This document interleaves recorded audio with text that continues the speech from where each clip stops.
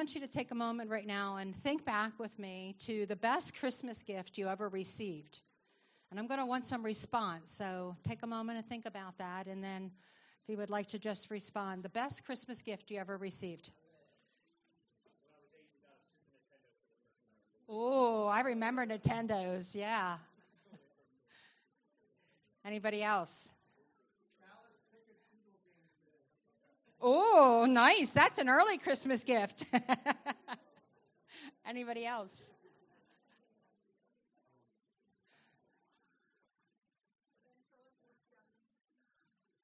A ventriloquist dummy. Oh, my goodness. Wow. I would have loved to have seen that gift. Do you still have it? Wow. It's scary, huh? All right. Anybody else? One more person. A what? A remote control car that drives on the wall. Now, that's pretty cool. That is pretty cool. My husband says that my best gift was in December of 1975 when he married me. I do have to agree with him. That was a good gift. Christmas is my favorite time of year. I loved Christmas as a child. I loved that my mom and dad would send us to bed early Christmas Eve. Well, not that I loved going to bed early, but we would go to bed Christmas Eve, and we would wake up in the morning, and the tree was up, the lights were on the tree, the balls, the tinsel, and there was a platform around the tree, and there was trains running. And it was just beautiful, and the glitter and the glow of that, it just made me feel special. And sometimes that was the only time of the year that I would have felt special. But it's my favorite. It was my favorite time. As a teenager, the innocence of Christmas was lost. I needed to help my mom buy gifts and decorate and set up the tree. And it was like having a really cool gift that needed batteries, but we didn't have the batteries. And so I knew there was more to Christmas, but I wasn't able to get a hold of it. I love going to Christmas Eve Mass. I love the pageantry of Christmas Eve Mass. It was everything that I wanted to experience when I would hear about this Jesus, this child that was given, this God that was going to save his people from sin. I remember when I got saved at 18, just a couple months before Christmas, I called my best friend to tell her that I had found Jesus. And she said, "Oh, Debbie, that doesn't surprise me." She said, "Don't you remember you were always dragging me to Mass and to coffee houses looking for Jesus?" And I didn't remember that, but God did. And he allowed me to find him because he was always there. I wanted this one called Jesus. I didn't understand him, but now I had him in my heart, and I was looking forward to this first Christmas and all the promises that he had for me. I still want all the promises that he has for me. This Jesus, the best gift of God. How about you? Do you want all the promises that he has for us?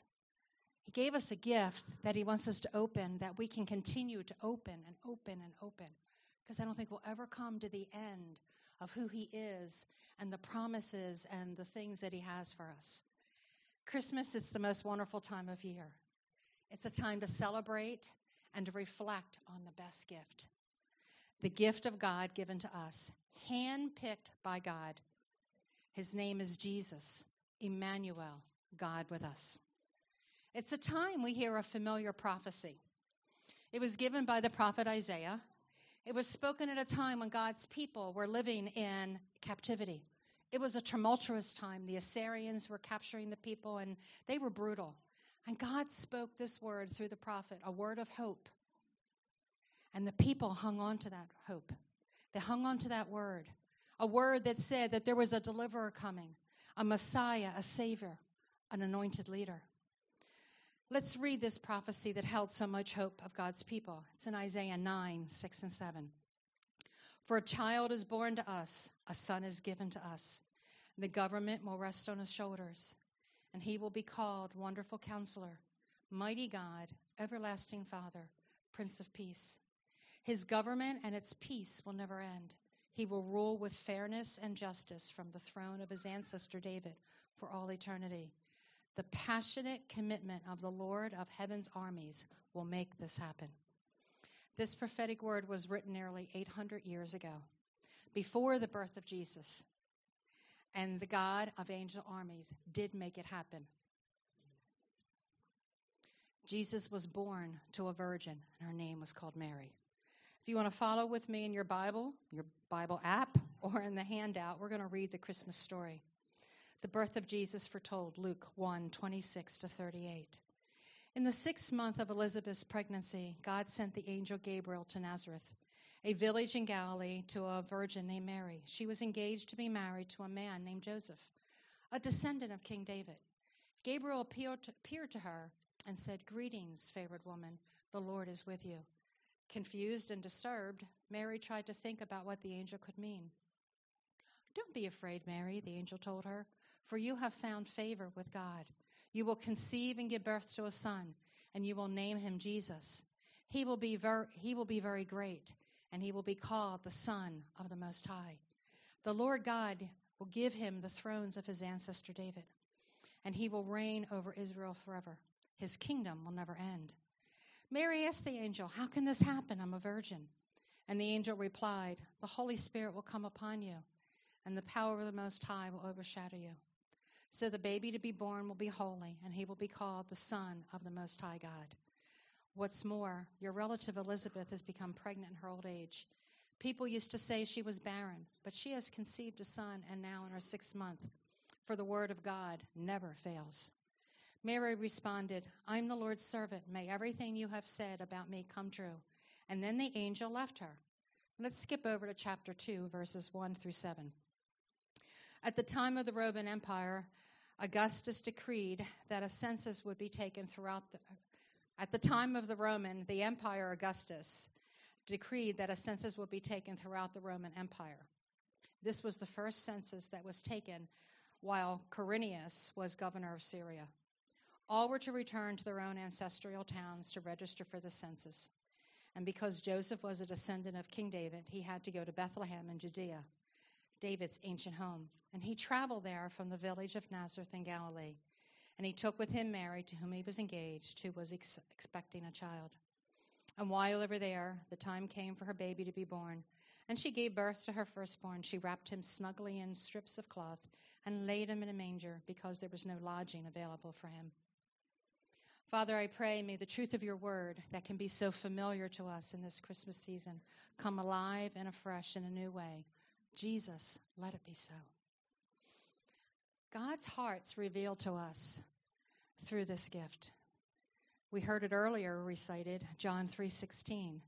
"For this is how God loved the world, that he gave his one and only Son, that whoever believes in him will not perish but have everlasting life." In Romans 6:23, "The wages of sin are death, but the free gift of God is eternal life through Jesus Christ our Lord." Ephesians 2:8, "God saved you by his grace when you believed, and you can't take credit for this. It is a gift from God." We know for all who have accepted this free gift, Jesus Christ, into their hearts, he's called Savior. But if we look back at Isaiah 9:6, in the second portion of verse 6, we see more. We see that he's called Wonderful Counselor, Mighty God, Everlasting Father, and Prince of Peace. Just think, 800 years before he was born, his birth was spoken of. It was prophesied that he would come. That God loved us so much, and he loved his people back then so much that were living in captivity, he gave them a thread of hope. There will be a Savior that comes one day. My son will be given to you. And he will be called. I think about that. He will be called Wonderful Counselor, Mighty God, Everlasting Father, Prince of Peace. There are 4 important titles. They wouldn't be important if God hadn't spoken them. But 800 years ago, he wanted the people then, and he wanted us now, today, to know this son that was being given to us by those titles. We're going to look at them a little bit. Wonderful Counselor. Wonderful, marvel, a miracle, a marvelous thing, a wonder, extraordinary, hard to understand thing, a wonder of God's acts of judgment and redemption. Counselor, to advise, consult, give counsel, purpose, devise, or plan. Now, who doesn't need somebody to help us with those things in our lives? I'm glad Jesus is called the Wonderful Counselor. He can advise and he can direct. We see this also in the role as the Holy Spirit in John 14, verse 26. As a counselor myself, I'm trained to break down situations that people are sharing. Sometimes it's easy to break it down and help people understand, and sometimes it's really complicated. As a Christian, I wouldn't even begin to want to be able to help speak into somebody's life without the Holy Spirit, the Wonderful Counselor. It's not an option for me to go into a counseling session without the Holy Spirit leading and being the one that's doing the counseling. Prior, during, and after, he is needed in every step of the way. He's the Wonderful Counselor. He's the one that will direct and bring understanding. In the day when this prophecy was written, people needed hope. They needed the counsel of God, since they had gone their own way and they were living in captivity. How often do we find ourselves not even becoming aware of it, that we've started to go in our own direction? We've leaned in our own understanding. And the next thing you know, we're stuck in something that we didn't plan on being stuck in. When we depend on his counsel and for him to direct us, even when we get stuck, he'll show us the way out. Jesus is the Wonderful Counselor. He's an advisor in the marvelous things of God. He counsels in the extraordinary and the hard to understand things of God. I love the way we're wired, but we're really complicated beings. God made us that way. And we need someone that knows how we were created to be able to direct and to speak into our lives. He draws us to himself, bringing attention to his marvelous works. The next thing he's called is Mighty God, El Gabor. Powerful warrior, champion, chief, valiant man, strong man, brave, mighty man. In Jeremiah 32:18-19, we hear him called Mighty God and great in counsel. Jesus is called the Mighty God, the strength of God, who always prevails. The strength of God that always prevails. Regardless of the situation, regardless of what it looks like, the strength of God will always prevail. Our mighty God, he's a conqueror. He's conquered sin and death for us, for you, for me. He's conquered it, past, present, and future. There is no stronghold stronger than El Gabor, the mighty God. His name in this prophecy points to a time when all of God's enemies will be brought down, physical and spiritual. They will be vanished, and all creation will bow at the feet of Jesus. I look forward to that day. I look forward to the day when every knee will bow and every tongue confesses that Jesus Christ is Lord. How about you? There are places that I know that Jesus has completed already in the heavenly realm, but I'm not experiencing it to the fullness here.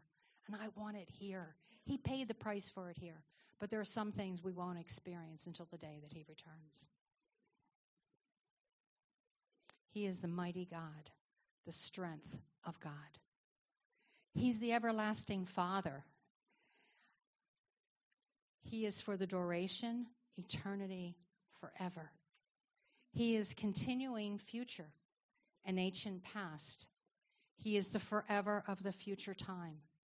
He is of a continuous existence, and his role as Father brings safety and security to his children. Jesus is called the everlasting Father, the Father of eternity. The word everlasting Father describes his fatherhood. He is a father forever. Regardless of what we may have experienced here on this earth with fathers, good relationships, bad relationships, God will remain our Father regardless. He will remain our Father forever. This word, everlasting Father, describes his fatherhood. It also gives us a place to feel secure, to be safe. He's a forever father to his children. He takes us from a position of an orphan and sets us into a family. He's a father that will not abandon us. He's not left his children, even though sometimes it may feel like he has. He's not left his position with us. And I want to encourage you, if you're in a place right now where you're feeling like the Father's not with you and you don't know where you fit in, call out to him as everlasting Father. He will answer you. He is there for you. And you fit in here in this body. So you are placed in a family, the family of God.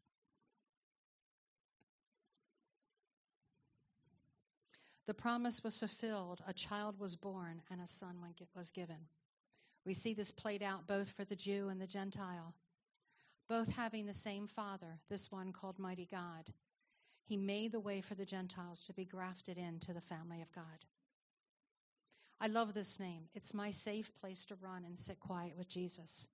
In the arms of my everlasting Father, he is called everlasting Father, eternal Father to his children. It's the place that is the most familiar to me.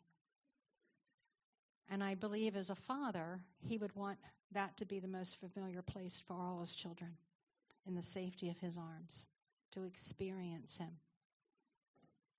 Jesus is called the everlasting Father. And the last name we see him called is Prince of Peace. We see prince, a ruler, a leader, a chief, an official, a captain. His rule is one of peace. Peace, shalom, the Hebrew word for peace. He's the Prince of Shalom, the Prince of completeness, soundness, safety. He brings peace between God and man through a covenant relationship. When we ask Jesus into our heart, we enter into that covenant relationship because of Jesus. He brings peace between us and our Heavenly Father. When Jesus brings shalom into one's life, it brings a sense of completeness in one's relationship with him that causes our soul to rest. There's a resting from having to do or to be anything other than who we are, his child. I look at Pablo when he's here and he's running around. He loves his grandma and grandpa. There's nothing he needs to do to gain their love. And there's nothing he needs to do other than put his arms up to be picked up and be in the safety of their arms. Look, I even fitted your grandson in there. And that's what our Father has for us. Through this Prince of Peace, he provided the way.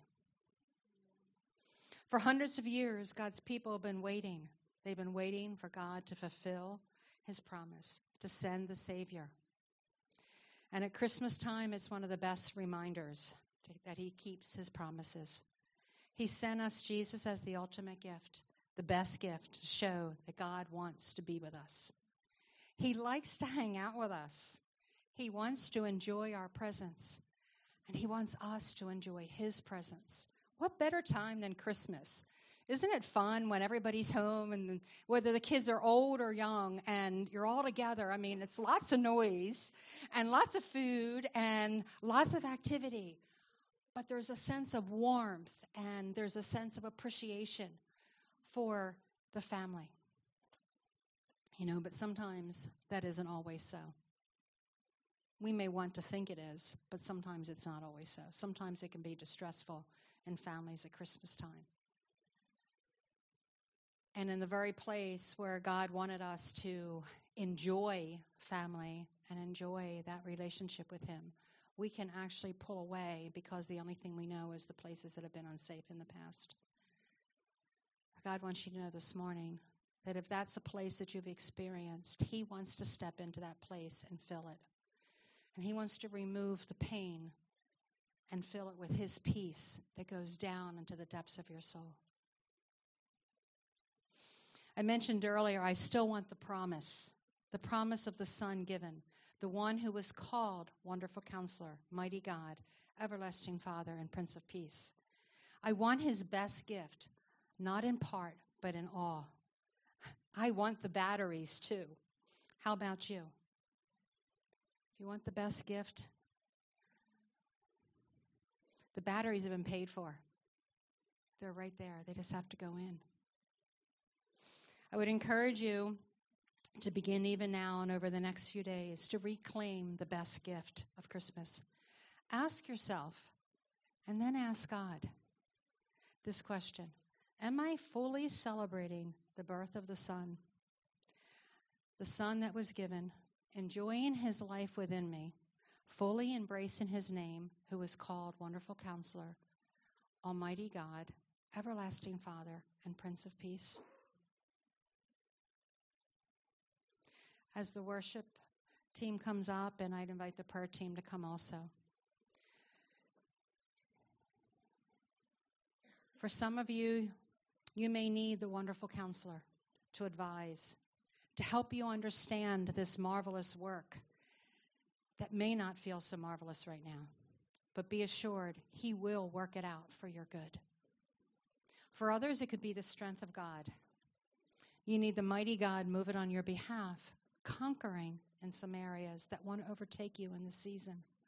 He's the God of breakthrough, and mighty God. His strength will not fail.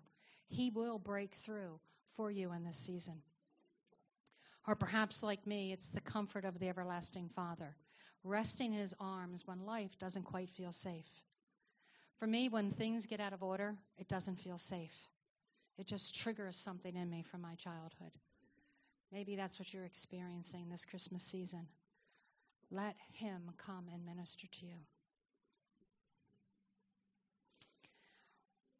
And who doesn't need the Prince of Peace in this hour to bring a greater sense of completeness and rest to our souls when the world around us is in such unrest?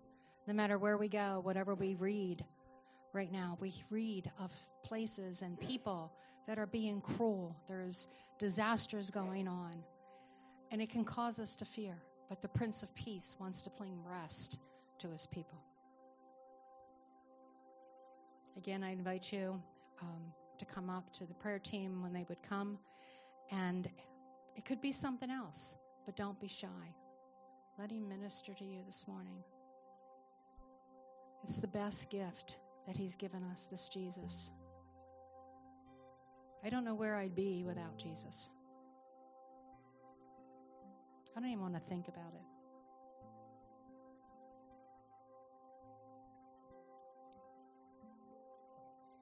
My prayer this morning is that you would experience His wonderful counsel in new ways, that His mighty strength would come and overtake you,